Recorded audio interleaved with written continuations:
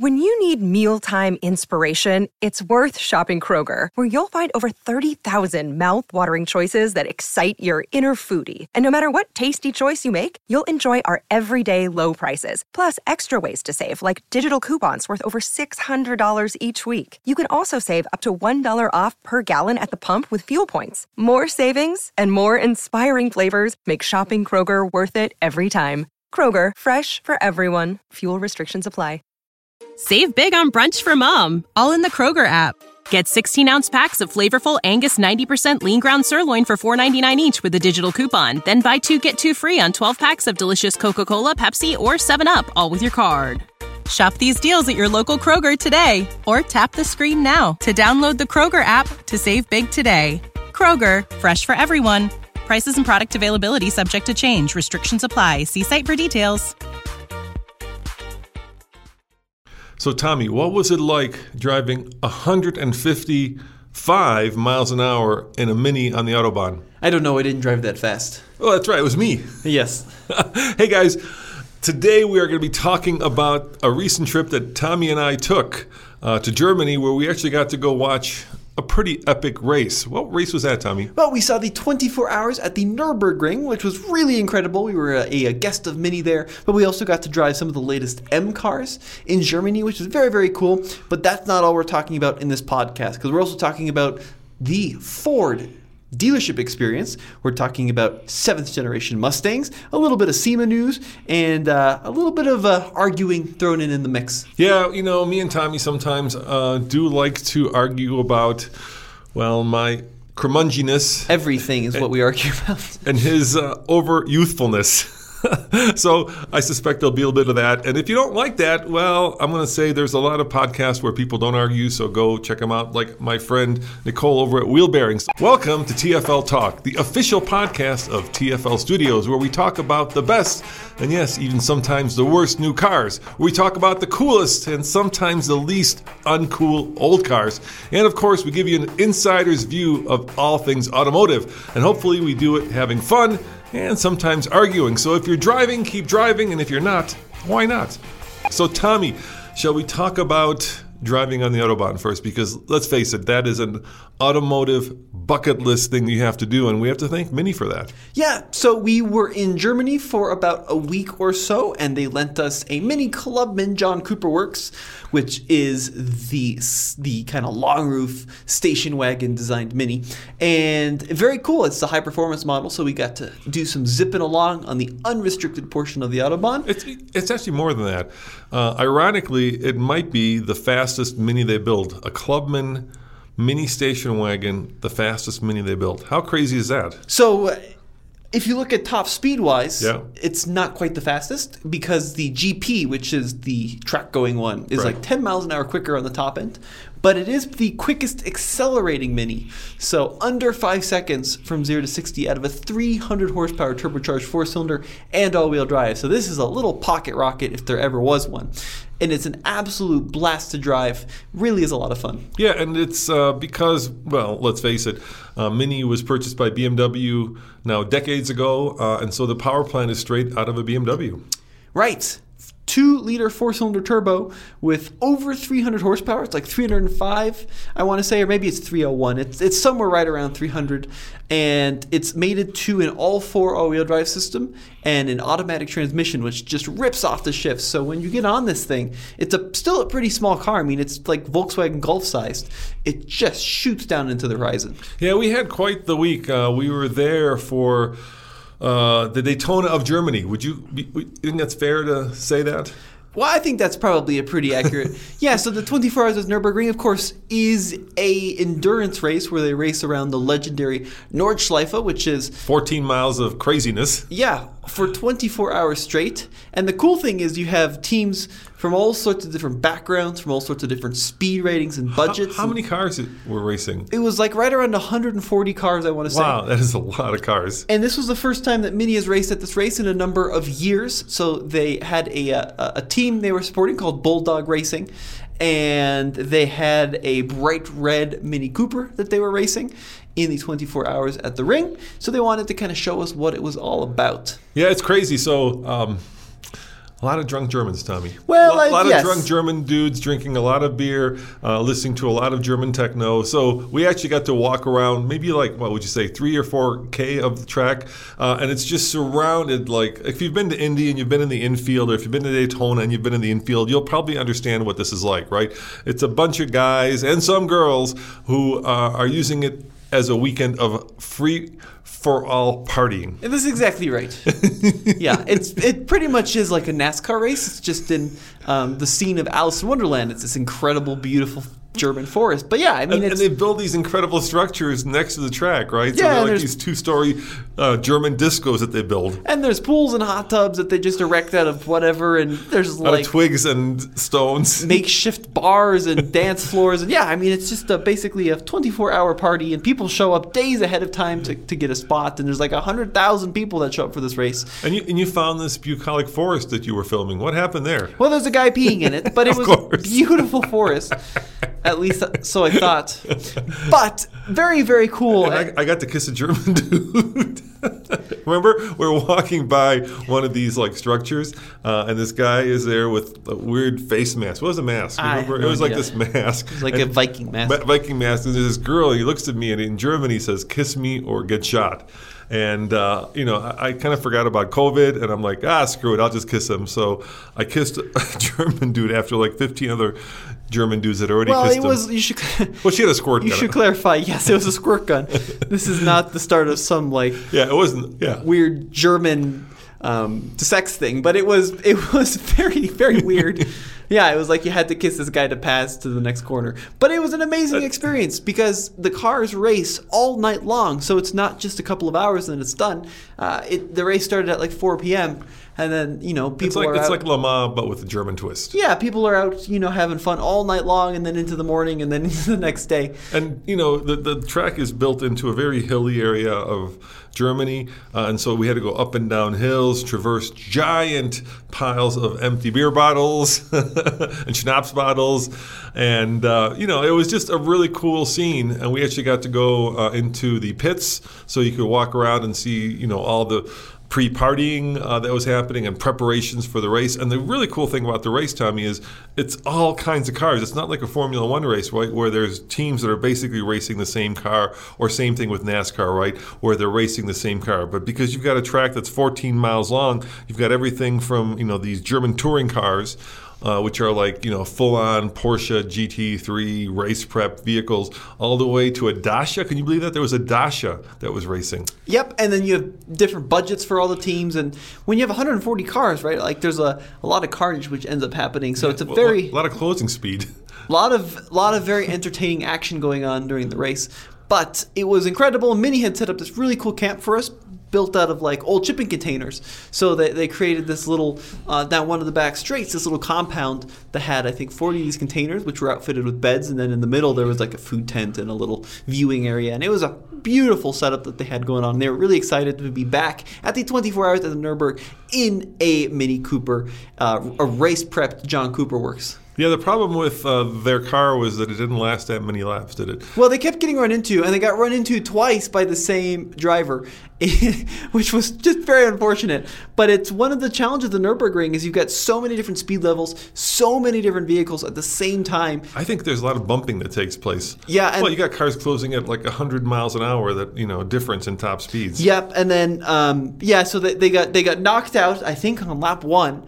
They were able to fix what was causing the problem, and then they went out again in the nights, but then they got knocked out again on like lap 19. And they said they could have fixed that problem too, but it would have not made sense because it was so deep in the internals of the vehicle. Yeah, and apparently a Mini has a lot of complicated and sophisticated parts that are very close to the skin of the car. So if you get bumped, things break that are important to keep racing, which who would have thunk? A Mini has a lot of stuff stuffed under the hood.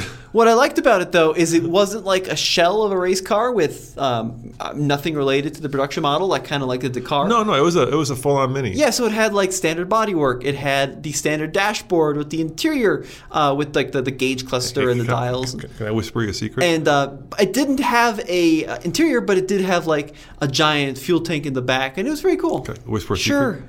It was a GP. It was not a GP. It was a GP. It was not a GP. He just won't admit it, but it was a GP. They had the engine out of an all-4 Countryman, or Clubman, excuse me. So same engine that we were driving. What color was under the red? I don't know. You saw it. Come on. I didn't see what color was under the red. It was a GP color. It was a 2-door mini hardtop GP. with GP wheels and a GP front bumper. Interpret that as you will, but they swear it was not a GP, and if the folks at BMW Mini swear that, you got to listen to them to some extent. All right. Well, one other thing before we move on, there was a really epic crash that we need to talk about, which was one of those KTMs, right? They did I think it was the Crossbow or the Expo. Yeah, the next, like the race car version. But yeah, it was racing along, and then it caught on fire, so it pulled over, and the fire, as cars do. Yeah, fire team pulled up, started to spray it out. Driver got out of the car, and then the car started to roll down a hill while it was on fire. And made its way on the background of the track. Yeah, and it was racing on fire with no driver. Yes, and then it hit a wall at like 20 miles an hour or something, and that was the end of it. So they probably could have saved it had it not rolled down onto the track while it was on fire. But at that point, they were like chasing after it with hoses, and that was a mess. But there were a couple of really big crashes, as you'd expect for an endurance race. Spectacular and entertaining because nobody was hurt. Yeah, it was successful there. And it's cool, too, because you've got a lot of different vehicles competing, from BMW to Mercedes to Audi to Porsche, of course, had tons of cars. And some of these cars were backed by the actual manufacturers. A lot of them were just privateer teams. And then, of course, you had the little Dacia team, which was in this like, it's a Romanian company racing this little itty-bitty sedan called the Logan, which is just like the goofiest thing. But it was so fun to watch. Dude, and somebody was racing a Mark II GTI. Yeah, there was a couple of old stuff. Yeah, it was a very, very cool race. And it's a big deal, not so much here in the States, but certainly in Germany. It must be the biggest. It's like the Indy of Germany. It's like a big staple event for them. Yeah, so there were thousands of people everywhere and huge traffic, but a great time. And then, of course, the really cool part for us was that BMW has their performance center there. Basically, they have a center there where their engineers go, and during production days on the ring, production days are for producers of cars, right? Manufacturers. They test the cars, and they have I think they had every M car, and they just let us loose. They said we could drive, not on the race track, but around the area there with beautiful roads. Any of the M cars. So we drove the M3 competition. We drove the brand new M8 competition. Yep, and then we also drove the all-electric iX M60, which is the crossover SUV with over 800 pound-feet of torque. So that was cool, too, because you can drive around the beautiful forest roads in that area and these high-performance BMW cars. And that's where they also do development on the Nürburgring, along with Porsche and Mercedes, and they all had their facilities there. Yeah, and I actually have to say I was wrong about the M3 competition, because when I got to drive it initially, we went on a program with BMW to Palm Springs to what's the racetrack they're called? Thermal. And you loved it because it had the competition seats, which are basically these carbon fiber seats that have like an inset where your family jewels usually go. And I hated them immediately. But then when I got behind the wheel and got to drive it on some twisty German roads, I started to understand why those seats are so cool, especially since that car is a very high performance model, and it's just a hoot. Yep, and then we also drove the M8 competition, the Grand Coupe, which is the big 4-door kind of Grand Tour, also with those insane carbon buckets. That one I didn't get, because, look, that's a Grand Tour, right? The M3 is definitely a performance car, that's track-tuned and meant to go on a racetrack. I'm not so sure about the M8, right? That is a Grand Tour where you probably want to devour large chunks of kilometers at a single bound, and to be strapped into those carbon fiber seats is a little bit cruel for that long, I think. Sure. For me, at least. Maybe not for you. What'd you think? I agree. And then we also drove the iX, which is the electric crossover. Yeah, let's talk about that one. That one's kind of the most interesting. And that was certainly the most groundbreaking. So that's the ground-up vehicle to compete with, like the Tesla Model X that BMW makes. If the M60, you're looking at well over $100,000 for this vehicle. But it was an insanely refined experience with this very spaceship-like airy cockpit and lots of open space and these white seats and, just crazy things, and a soundtrack composed by Hans Zimmer, and it was specifically tuned for the M version. And I mean, it was a magnificent... When you say soundtrack, you mean the electric motor. Right, yeah. It has an artificial enhancement that makes it sound like a land skimmer. You have to consider, too, when you start the car up, it goes like... It does all these cool sounds. I like that. Whoosh, whoosh, whoosh, whoosh. Yep, and then... you even got that reverb. That was pretty good. And then all of like the little buttons to kind of make noises, and apparently those were very well orchestrated. So my takeaway from driving those three back to back was just how insanely quick electric cars are, because we're driving two of the quickest BMWs. And of course, the difference between fast and quick is, and this is an automotive journalist thing, but every time I say it wrong, I'm always struggling with this, right? Because quick is 0 to 60, it's acceleration, fast is top speed. But yet most everybody in the vernacular just says fastest. Which is fine. Right? They don't mean top speed, they mean accelerating. I'm good with it. So let's talk about quickest. All right? So I was just impressed by how quick that family iX is compared to the two super high performance, highest performance BMWs in some ways ever built. Because with the internal combustion engine cars, you have turbo lag. So when you just floor it, there's a little bit of time, not a lot, before the turbos kick in. And that electric car is just slams your head into the back of the headrest. And blood rushes out of your head into your brain. You get tunnel vision, and the performance is staggering. If an ICE car did that, everybody would be over the moon. But since it's an electric car, everybody's like poo-pooing it because it's electric. But if you just take it for the performance of a family, roadster, it's pretty staggering. Cool. Don't you have anything to add to that? Well, you went all esoteric. I mean, what do you want to say? It's insanely fast and straight line. I think you'd say something like, and this is where we argue, of course, where you'd be like, yeah, but take it around the corner. Well, no, I mean, I think you're right. I don't know what else. You phrased it so eloquently. Oh, thank you. I have nothing else to add. No, what I want to add is that it rides like a couch, so it's very soft. I'm not going to use any of your crazy metaphors because I do not have the brain capacity to come up with them, but it's like a very cushy and soft ride. I thought it rides much better than a Tesla Model X. I thought it's a little bit more kind of engaging, believe it or not, than the e-tron in some ways, but it felt like a bank vault going down the road, which is exactly what you want out of your luxury SUV. It's got an enormous battery. I think the range is like 270 something miles because this is the M60 with the big wheels and all the power.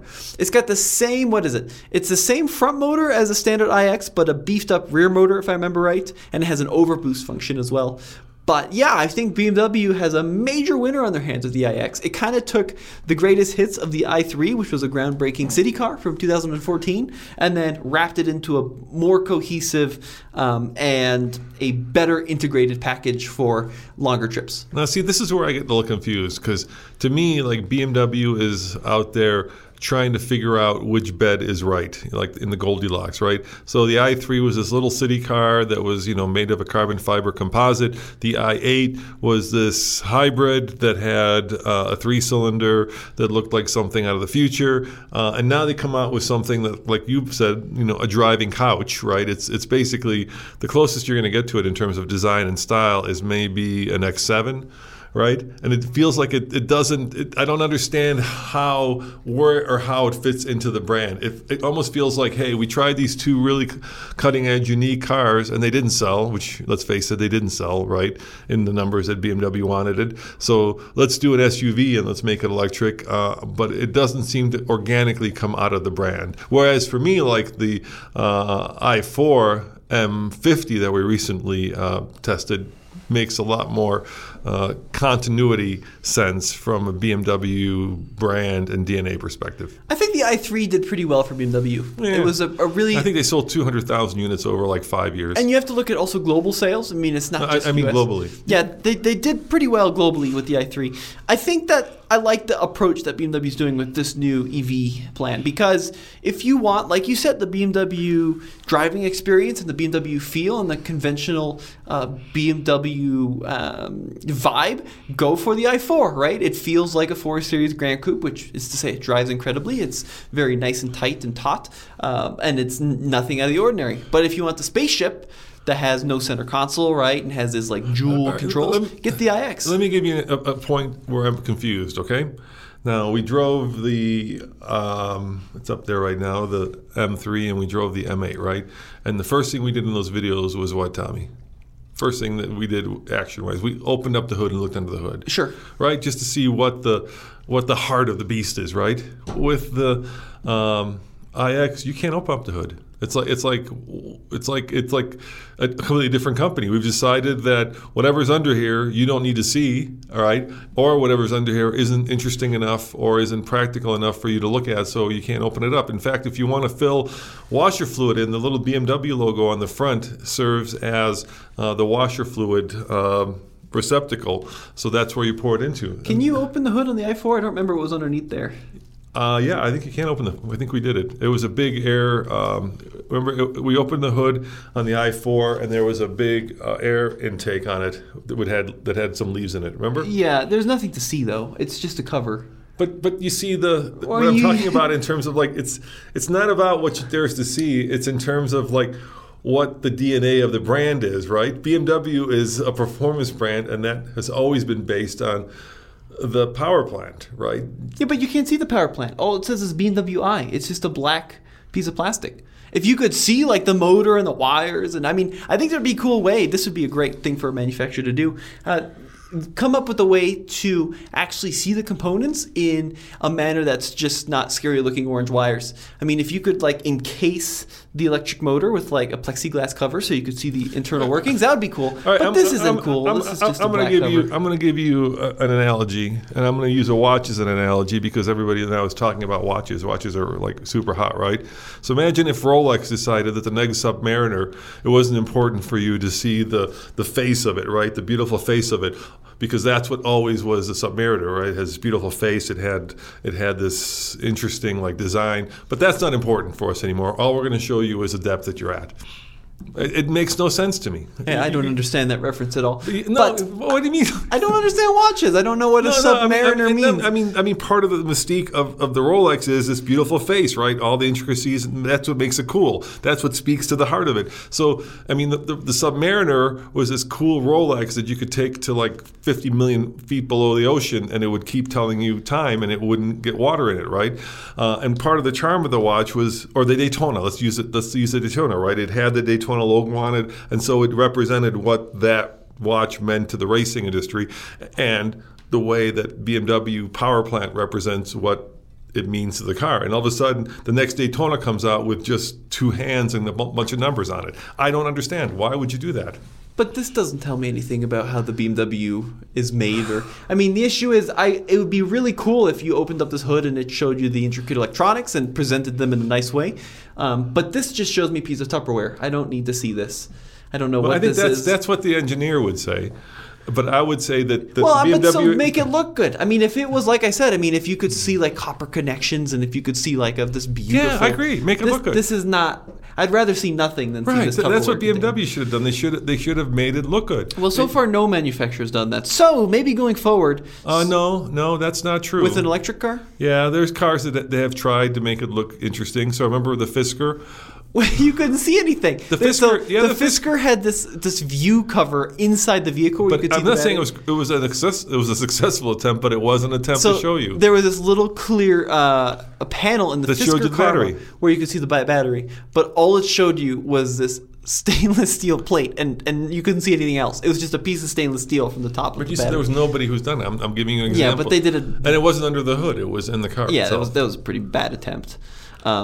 Anyways, it'd be really cool. I think there's an opportunity there. There's ways to make engines look beautiful by you know. But you see, I think my point was, I don't understand why that car harkens to the BMW. I think, look, I was just listening to a really fun podcast that Eddie Alterman did. He used to be it's called The Car Show, right?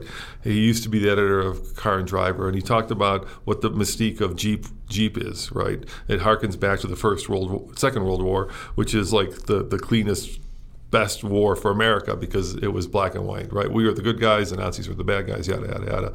All these subsequent wars were all gray. And he said the reason that the Jeep sells so well is because there's like a little toy soldier in every one of us that wants to, be proud of being an American, and the Jeep brand, especially in the Wrangler, really harkens back to that moment in time. And to me, the iX doesn't harken back to anything. And maybe that's good. Maybe you can use it as a clean break from the current set of cars. But I just feel like it needs to harken back to something that's more BMW than just a hood that doesn't open. So let's keep going with our kind of description of the trip. Yeah. So once we left the Nürburgring, we actually spent over 2,000 miles in this Mini Clubman. And I do want to talk about the Clubman for a little bit because it's an interesting model. The Clubman is a vehicle which does not sell super well. Well, it's a mini station wagon in America, and people don't like station wagon. Mini, not the brand, but small. People don't like small, and they don't like station wagon. And it's nice because it gives you kind of the look and the feel of the Mini hardtop, but it gives you a lot more usable length. So you've got 4 real doors with a real back seat. You've got this pretty sizable trunk with these crazy barn doors that open up left and right, and it gives you a good long look. And the handling dynamics of this car were amazing. So like you said, we could be going down the Autobahn at 120 miles an hour, and it would be stuck like glue, even on some of the tight turns. It didn't feel twitchy. It felt super neutral and very composed. But yet, when you got it on like the German back roads, or we went and visited family outside of Prague, you could get it through these little mountain roads, and it was just beautifully sized. Really a great car. Now, the John Cooper Works model is the highest performance version, and it does have a very firm suspension. In Europe, the roads are so good that it felt perfect. I think if you brought that thing to Michigan, let me say, in Germany, the roads, they were pretty good too. But you bring that thing to Michigan or even Colorado here, we have some of these big potholes, and that thing would be pretty miserable pretty quickly. But for back roads, for blasting around and having fun, that thing was awesome. Can I give you my top 3 observations from the trip? You don't have to ask me all these questions, Dad. I might suggest just giving them out. It's a segue. I'm doing a transition here. When you keep asking my permission for stuff, I would just say you can, take the liberty and say it. All right, here are the top 3 observations. First and foremost, having listened to a bunch of podcasts and watched a bunch of videos, it seemed like Europe was way ahead of America with EV adoption. I think I saw a total of 4 EVs in Germany in the week that we were there. There are no EVs in Germany as far as I can tell. Well, so tons of chargers, but no EVs. We did see a couple of Teslas. I think we probably saw 3 or 4 Teslas, which is about 3 minutes of driving here in Denver, Colorado. I went grocery shopping at our local supermarket. Mm-hmm. There were 2 Model S's, 2 Model Ys, and a Fiat 500e. That was more electric cars at the supermarket here in Boulder than I saw probably in 3 days of driving on the Autobahn. I did talk to some interesting folks at the Nürburgring, which was pretty cool to get their impressions on Tesla. Yeah. And the general consensus is they do cool technology products that are very poorly made. So they have this kind of reputation for being half thrown together. And certainly there's a lot of kind of national pride in the car industry in Germany, and that could be part of it. But yeah, very few Teslas. And I thought I'd see like a lot of ID4s from Volkswagen, ID3 e-trons. I maybe saw 2 or 3 in the 4 days that we were in Germany. And even in the cities, you don't see them anywhere. I saw an EV6, a Kia EV6 taxi. Yep. That was cool. I did see actually the most EVs I saw was the Hyundai Ioniq 5. Yeah, more Ioniq 5s. So than probably anything saw else. 6 or 7 Ioniq 5s on our trip. We went stopped at a lot of Autobahn rest stops, and I saw a lot of chargers and only 1 Polestar charging on all those stops. That was pretty wild. The infrastructure is great. Yeah, they have tons of fast charging infrastructure and it's everywhere, but we just didn't see many, even from the European-only EVs like the Renault Zoe, the Skoda Enyaq. Didn't see many of those. I mean, it's incredible how dominant the gasoline vehicle is still in Germany. And in the Czech Republic, the same thing. We maybe saw a couple more, but it was so rare. Yeah, it's weird. So that was my biggest takeaway. I thought maybe it's Norway because Norway has like 50%. Oh, I bet. Yeah. New cars, or maybe even higher than that. But Germany has a long way to go before you see a lot of electric vehicles on the road. So what were number 2 and 3 takeaways? Number 2, this is interesting. The drivers in Germany, especially on the Autobahn, have incredible lane discipline. Yeah. And the drivers in the Czech Republic have horrible lane discipline, and they treat you like they're like all want to be Formula One drivers, right? They all want to be Max Verstappen for some reason. And when you're in a Mini, whether the guy behind you is in a ratty Skoda or a giant truck, they will get right on your butt. The Mini has very little like street cred in the Czech Republic or in Germany, unfortunately. I thought that It was actually not as bad as you were saying. But a lot less street cred than it should have, right? Our Mini had 300 horsepower. Well, tell them what happened when the Volkswagen plumbing van with the ladders on top got behind you in the unrestricted zone. Well, yeah, I mean, so basically in Germany you drive on the right always and then pass on the left, and I was cruising down the Autobahn in a very desolate area, de-restricted, and we were going like in the right lane at like the equivalent of 100 miles an hour, and then 110, and there was this guy in a Volkswagen Transporter, which is just kind of the work van of Europe. With ladders on the roof. Yeah, and then he came up behind me at like 100, so I'm cruising along, and then I'm like going like 110 in the right lane, and then he speeds up to 110, and then I pass him on the left, go back in the right, doing like 125, 130, and he is still like right on my bumper, and then eventually he passes me at like 130 miles an hour because I ran out of cojones. But yeah, it's very common. The fastest car on the Autobahn is the Volkswagen Transporter. We see him everywhere. Do you think that same guy would do that if you were in a 911? Yes. I don't think so. That guy was he wasn't even racing. He was just trying to get to his home. And every Volkswagen Transporter van. I think you're going to get some deference if you're in like a 5 Series or a 911 or an AMG model. I could not believe in Europe how people rag these vans. I mean, this is kind of like the size of the Mercedes Metris. It's just a small work van. But be it the passenger shuttle version, every Volkswagen Transporter was full throttle, left lane of the Autobahn, doing like 130 miles an hour constantly. We were there with Mini. In the Mini world, you always have like 3 versions of the car, right? You've got the base Mini, then you got the S.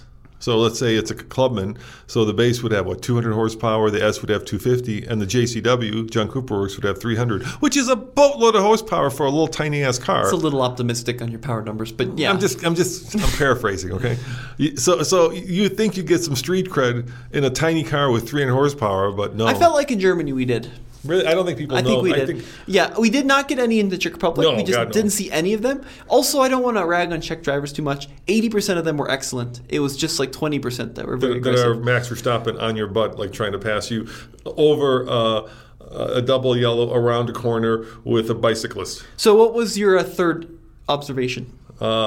That their rest stops are much nicer than ours. They do have beautiful rest stops. Oh my God, the bathrooms were spotless. You have to pay for them, but they were spotless. Beautiful, and they're well-staffed convenience stores. It was great. Here it's always a crapshoot, right? Although every time we filled up this Mini, it was like $80-$90 from a quarter tank to full. So their gas prices are far more expensive than what we're looking at in the States. It was very, very expensive to keep that Mini full. But yeah, the rest stops were wonderful.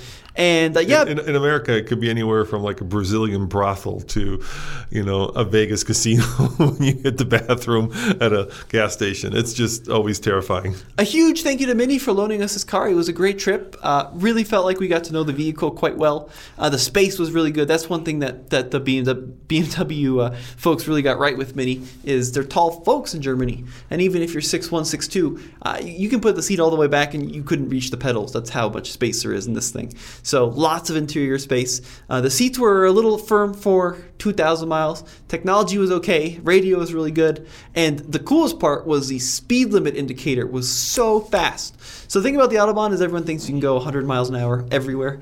But most of the time you're doing like 120K, which is like 70 miles an hour because there's speed restricted zones everywhere.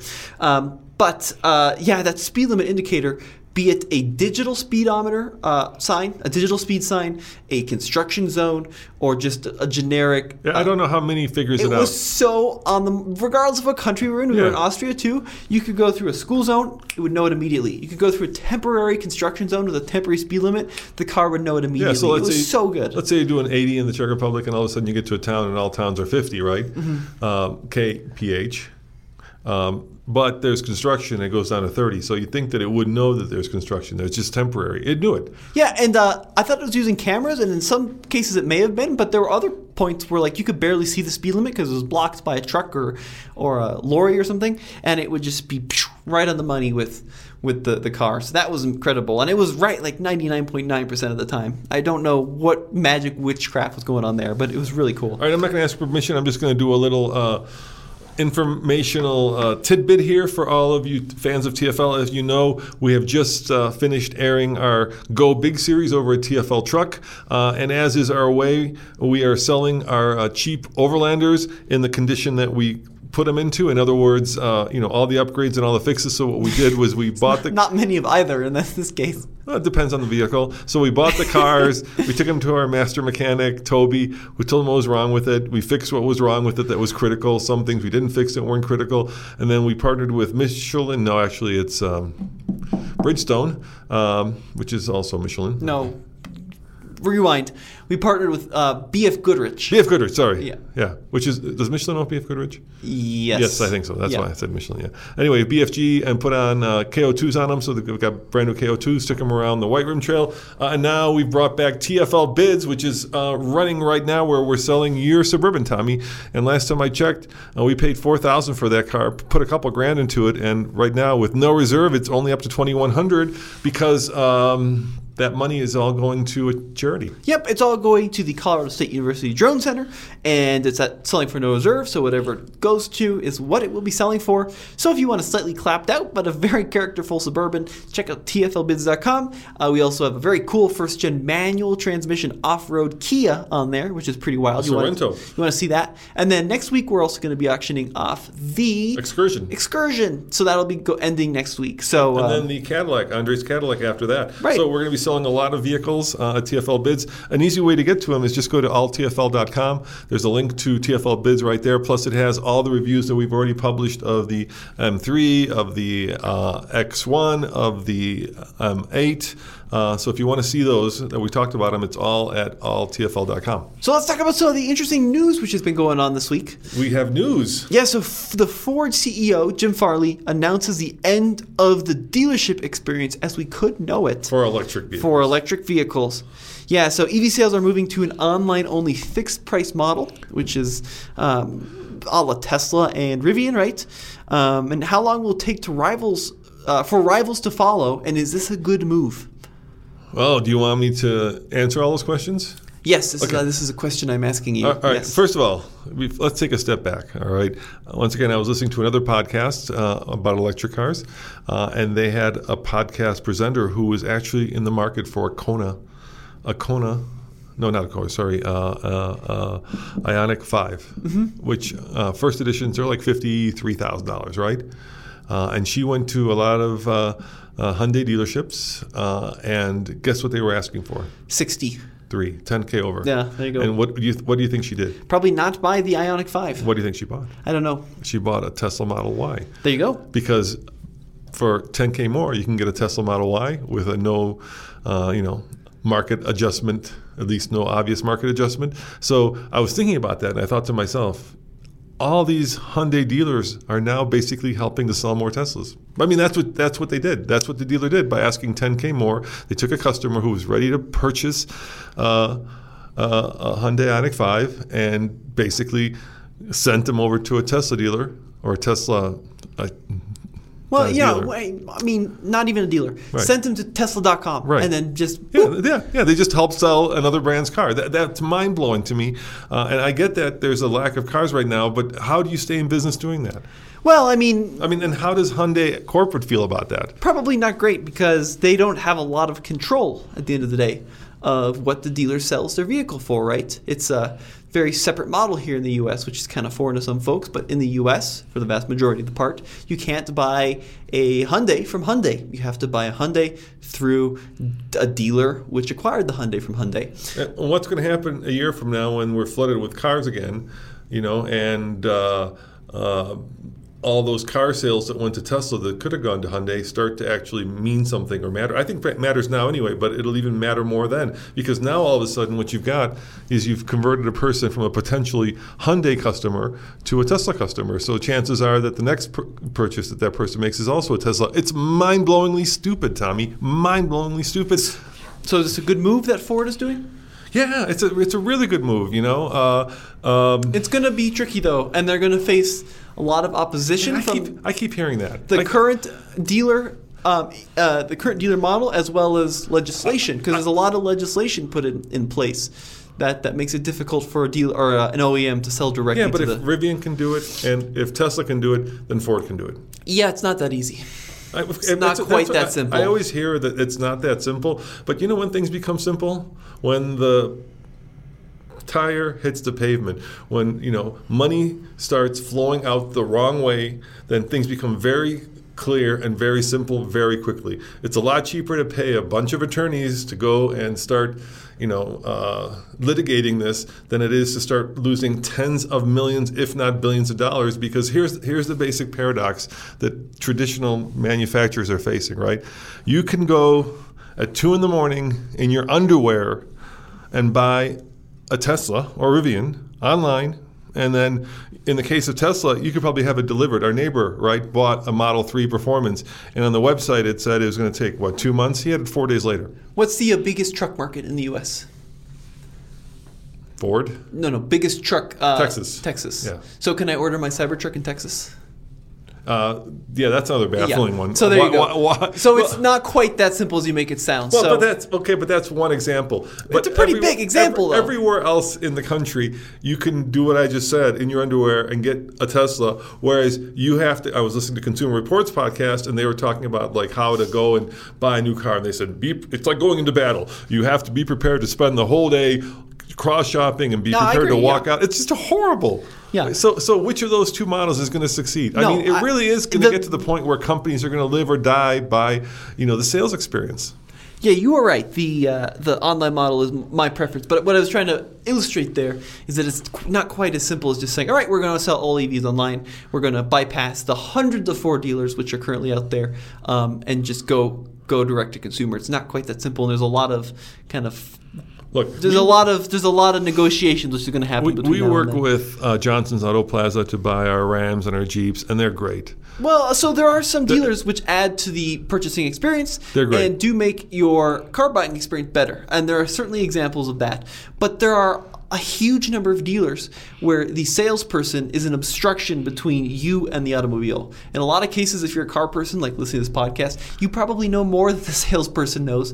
And it's not like they can answer the nitty-gritty questions. Heck, a lot of salespeople don't even know what is on their inventory lots at any given time, what's showing up, when it's showing up. And then, of course, you get the dealer markups, and you get this horrible negotiation thing, which feels like something straight out of like a smoking room in the 1970s. And yeah, I mean, there's a lot of bad dealers out there. Now, there are a lot of good ones, too. Johnson's Auto Plaza is a really good one that we've used a bunch in the past. And their salespeople are knowledgeable, and they can help us really quickly. And this is not a commercial. They don't pay us. No, it's just our honest experience. They don't charge over sticker. They understand the value of maintaining customer relations and maintaining customer experience and return business. And when a dealership model works, it's great, Tommy. The problem is, more often than not, the reality and the promise are two different things, right? You would expect that a great dealership, you walk in, you're met by a professional salesperson who understands the product inside and out, who takes your expectations and walks you through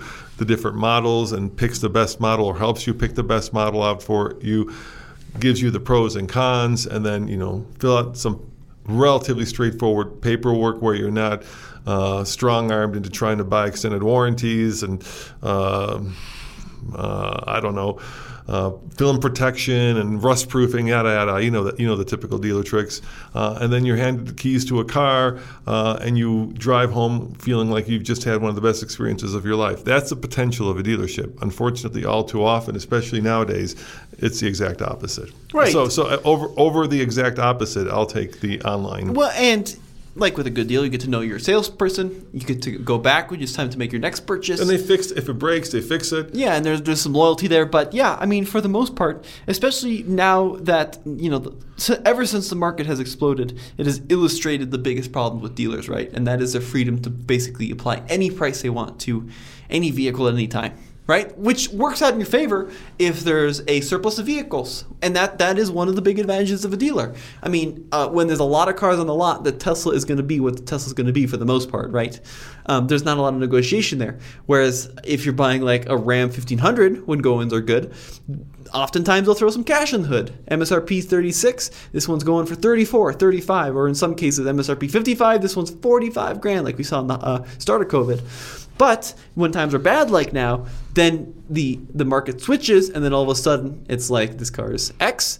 Oh, now it's going to be $10,000 more than the MSRP. You're absolutely right. And the other thing I have to say is maybe this is a rant coming, Tommy, but I'm really getting sick of online sales. Well, you just said you liked online sales. I do like online sales when the experience is bad, but when the experience is good. So we were just in the Czech Republic. You like online sales when the experience is bad? When the regular experience is bad. Okay. Let me clarify that. When you're dealing with dealer shenanigans, and online sales makes it much easier. But like, I much prefer going to an Apple store than buying it online. That's just me, because I want to touch and feel, and I want to get the expert knowledge of the person selling it. But let me give you an example of that. We just went to a shopping center, and shopping centers are pretty much dying in America because of Amazon. And as far as I can tell, the Germans hate Amazon. So there's not a lot of Amazon. So we went to the shopping center called Černý Most, Black Bridge in Prague, right? Really cool, like old school shopping center, all indoors, lots of different stores, right? And I just bought this new watch. And once again, not a commercial. It's a Garmin Solar 7X, and it's pretty complicated. It does a lot of cool stuff. Like this is my favorite. It's got a little. Look at that. It's got a little. I can't turn it down. See, it's got a little flashlight built into it. Pretty cool, right? But one of the things that it does is it gives you a lot of information. So like your heart rate, the same stuff an Apple Watch does. The problem with it is I've got like my steps, the altimeter, my heart rate, my battery there. But I had this one little thing on the face that said something like SR. And I didn't know what it was. I had no clue, and I had no clue how to change it. And there was a Garmin store at the shopping center. So I go in there, and I'm like, hey, dude, the sales guy behind the desk, what's this? He goes, I don't know. And I'm like, hey, can you put the battery status in there? And he said, sure. And now I've got my battery status. That's very satisfying to do. But why didn't he know what SR is? He's selling the product. I don't know why I didn't know. But the problem is I tried to Google it, and I tried to use a YouTube video to figure it out. And the only YouTube videos I got were like happy people running and jumping and triathloning, and nothing that actually told me how to change what that SR thing is or what that SR thing meant, right? So having a knowledgeable person, even though he didn't know what it was great, because that person then was able to change it and get me exactly what I wanted. And it was really fun walking around, like trying on shoes, stuff that kind of sucks online. Well, there you go. So there is an advantage to the dealer model. Oh, there's absolutely an advantage when they don't take advantage of it. Yep. All right, so next up in the news, Yeah. The 7th generation of the Mustang is set to offer a manual transmission based on some teaser image shots. How many cars do you think in 10 years will have manual? Like 10? Yeah, it's going to be very few. Well, it's going to be the 2024 Mustang, and it could even be like a hybrid V8, which would be pretty crazy. What does this mean for the future of the Mustang? Well, I think it's cool. I mean, it's showing that it's still an enthusiast-branded car, and it hasn't gone total crossover on us, although the Mach-E would probably beg to differ. And then will this final Mustang generation, will this be the final Mustang with a manual? Very well could be. The next one could be all electric. I hope somebody builds an electric manual. We had this argument. There's just I don't want to go back though. into it. It'd be so cool if they built an electric car with a manual. I would love that. Why not? I know it's stupid. It's like adding a manual transmission to your toaster.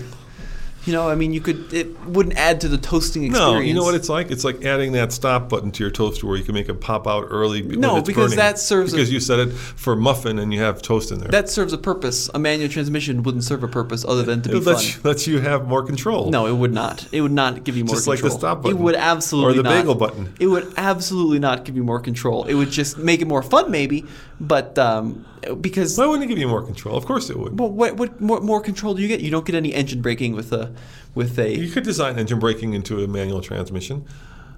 Well, I mean, you get regen, but... Right, you could do like first gear gives you more regen than second. It's the way that it currently works, you could do that. So if you wanted, right now, if you want to pick engine braking, right, you have to select it based on like there's either high or low. Basically, that's all you get, right? Most electric cars, you get high or low. That's the big with a manual, you could say like you could instead of like downshifting, just 6 different regen modes. Yeah. God, that sounds horrible. The reason you need a transmission in the first place is because of the torque curves on an internal combustion engine, right? You have to build a torque from... How about off-roading? Wouldn't you want a manual? No, absolutely not. From an idle situation all the way up. But an electric motor gives you a flat torque curve. You get instant torque from 0 RPM. Kind of similar to a steam engine, actually. Steam engines make their most torque at 0 RPM. Do they have manual transmissions? They probably have transmissions. I don't know. I don't know steam engines. Yeah, some do. Some of those tractors had like dual ranges. So yeah, I mean, maybe there's a purpose for off-roading, but I don't need 6 gears. I just need a high and a low. right? And if you look at like efficiency-wise, Porsche kind of nailed it with the 2-speed in the Taycan. All right, let us know in the comments below, please. Would you like an electric car with the manual transmissions? And more importantly, Tommy, do steam engines have manual transmissions? You know, you can I buy a car with a manual transmission, or you can build an EV with a manual transmission. So like all those EV conversions, like EV West, I think it's EV West, does a Volkswagen kit. They all just basically bolt a motor to the existing transmission, and then you know what they tell you to do? What? They say just leave it in third. You can shift, but they're like there's no point in shifting. So does that mean that the next Mustang won't be electric? Probably not. I don't think it's rumored to be electric. I think it's rumored to be a hybrid, but not fully electric. Yeah, you know, some cars are much easier to convert to electric in terms of their persona than some others. And a Mustang is going to be really hard. Like Ferrari's going to have a Lamborghini. They're really going to struggle with electrification. Very true. So GM and Ford, as well as Honda, are all said to be exiting SEMA. I've got pictures of all this. After 10 years, I exited it too. There you go. There's a picture, yeah. Thanks for SEMA. Yep. I exited SEMA. I was done with it. It was like COVID hell, Tommy. People from around the world all crowded together, and there's always some like old dude who's there with a bag full of stupid brochures who's moving like 2 miles an hour, and you can't get past him while you're in a hurry to try to get to a meeting. It's actually at one point I think SEMA must have been like really cool. You know what it's like? It's like when Orange County had orange groves in it. It must have been incredible to be there. Now it's just like consumer hell. And I know it's not a consumer show, but somehow a lot of consumers end up sneaking in the show, and it just becomes overcrowded. And it's basically who's is bigger contest. And people just build not cool cars, outlandish cars, and there's a big difference. And then you got to go try to find the cool cars among all the stupid, outlandish cars and trucks. So the big question here is, are they going to be exiting auto shows as well? Because we've seen some auto shows where certain manufacturers don't attend. Are we seeing the death of the car show or the auto show? Well, it's not the death. It's just changing. The problem with the auto show is very simple, I think, in my mind at least, static.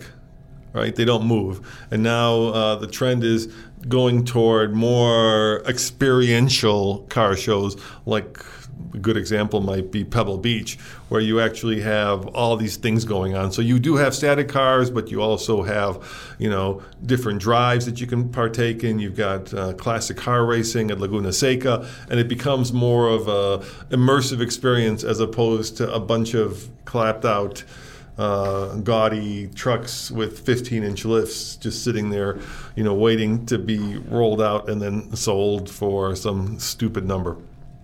All right. I don't like SEMA. Sorry, I don't like SEMA. Okay. I don't see the value of it. It shows so a lot of like engineers and designers specifically attend SEMA. Yeah, 10 years ago. No. Even today, I was just talking. 10 years ago, it made sense. I get it. Yeah, but even today, the reason that designers go is because it shows you the trends in customization in the aftermarket community, and then designers can see what is hot, what's coming up, and then they can design certain of those cues into their new production models. Wouldn't it be cool if they actually had a lot of cool and cutting edge and interesting and thoughtful vehicles where inside people in the business were kind of showing off the latest and greatest, instead of like just a bunch of drunk Australians who spent too much time at the casino, strolling around the thing and clogging up every possible way of getting from one car to another. And it's also too big. You just can't get your mind around it, right? There's so much there. It's almost like too much. It's like too much choice. It's not supposed to be a public show, though. It's not, but it's supposed to be a vendor show, isn't it? But are there that many vendors in the world? I think yes, people just get into it. Like maybe your shop guy really well, and then he gets tickets and he gives them to you. I don't know how all the people get into it, but yeah, it's a mad scene, and it's gotten out of control and too big for its own good. All right, well, there you have Roman's rant on SEMA. And I'm sure people love it because it's like the forbidden fruit. Like you want to get there, so you see all this cool. But like I said, just because something is lifted with giant wheels and tires and bagged doesn't make it cool. It just makes it big and lifted and stupid. All right. Well, that is one very vibrant opinion. So They're cool things. They're really cool things. But you can't find the tree among the forest. Well, what else do we have going on in the last few minutes here? So we've got a couple of fun events going on. I'm going to go to Palm Springs, California to drive the all-new Bronco Raptor, which is the insane Raptor on the huge tires and the wide body kit and the crazy orange color. So I'm very excited to experience that in the California desert. And then you are off to go check out the Lyriq, right? The electric Cadillac? Yeah. And we can announce it here. We have a Lightning, Tommy. Well, it's built yet. Our Lightning has been built. Okay. And I'm going to go pick it up hopefully on Thursday with Andre, and we're going to try to be the first to road trip it all the way back from Detroit to Colorado. So we're going to see what it's like to road trip a Lightning. We're going to be doing a video series where we're going to be driving it to where, Tommy? The farthest northern place in North America, which is Prudhoe Bay. There you go. Yep. So we're going to be doing an epic road trip with it, trying to drive the first electric truck all the way up to Prudhoe Bay. Maybe we're not the first, but we're going to say we are because I don't know of anybody else who's done it. And then we're also going to be geocaching stuff like T-shirts and belt buckles to bring you guys along on the trip. And so stay tuned for those videos. And so we're going to be doing the produced videos, right? The more interesting ones like the towing videos and the range test over at TFL Truck. But we're going to be doing kind of the daily updates over at TFL Now. The best way to get both of those is just go to alltfl.com. Yep, and then Andre's going to go drive the Escalade V this week, which is, I think, very cool. It's the new 600-plus horsepower Cadillac SUV. You're going to go drive the electric Cadillac, which is pretty wild. They have two different offerings, one fully electric and one with a massive V8. We've got the Hyundai Kona N at the office. Just did a video on the Kia Sportage. And then it's going to be Truck Week this week as we got all sorts of half-ton trucks coming in for a lot of testing from General Motors, from Toyota. We've got a long-term Ford Power Boost, which we're playing with recently. So lots of cool stuff going on. Yeah, and then we're not sure whether we're going to be trading in our TRX or selling it. Andre just put up a video saying that we're selling it. So once again, at alltfl.com. So if you are interested in buying our TRX, let us know. We've already got an offer from the dealership, I think, for $82,000 as a trade-in. Those things are selling, unfortunately, or fortunately, depending if you're selling one like us, over 90 to 100K because, well, there's no trucks available. And, Tommy, I kind of did a bit of a rant on the dealership model, but I think the dealers are also experiencing a pretty bad time. I think initially it was like, hey, we can sell things at over market, but now I keep driving by these dealerships and they have no inventory. It's got to be frustrating as all hell sitting at a dealership with 3 trucks and 2 Jeeps parked in front. That's all you got to sell. That's got to be pretty boring and terrifying at the same time, don't you think? Yes. So if you're a dealer, let us know. What's it like? I would love to do a story. What's it like working at a dealership where maybe what you're selling are used cars out of the auction or trade-ins? But certainly, every truck and car that you've got coming through the door has already been spoken for, right? I mean, that's probably what's happening. Most people are pre-ordering these vehicles and they're just picking them up. So you're just kind of handing over keys and saying, good luck. All right, well, let us know what you think in the comments section below. This has been a fun hour of podcasting, and we will see you on the next TFL Talk podcast. See you next time. And remember, TFL bids if you want Tommy's... is it clapped out, Tommy, the Suburban? Very much so, yeah. I agree, it's clapped out. But it's cheap, and mechanically it's good, right? We'll go with it. No, it is good. We had our mechanic take a look at it. So the driver's door needs to be slammed hard to close, and, the back...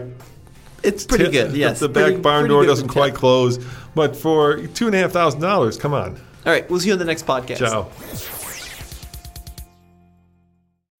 When you need mealtime inspiration, it's worth shopping Kroger, where you'll find over 30,000 mouth-watering choices that excite your inner foodie. And no matter what tasty choice you make, you'll enjoy our everyday low prices, plus extra ways to save, like digital coupons worth over $600 each week. You can also save up to $1 off per gallon at the pump with fuel points. More savings and more inspiring flavors make shopping Kroger worth it every time. Kroger, fresh for everyone. Fuel restrictions apply.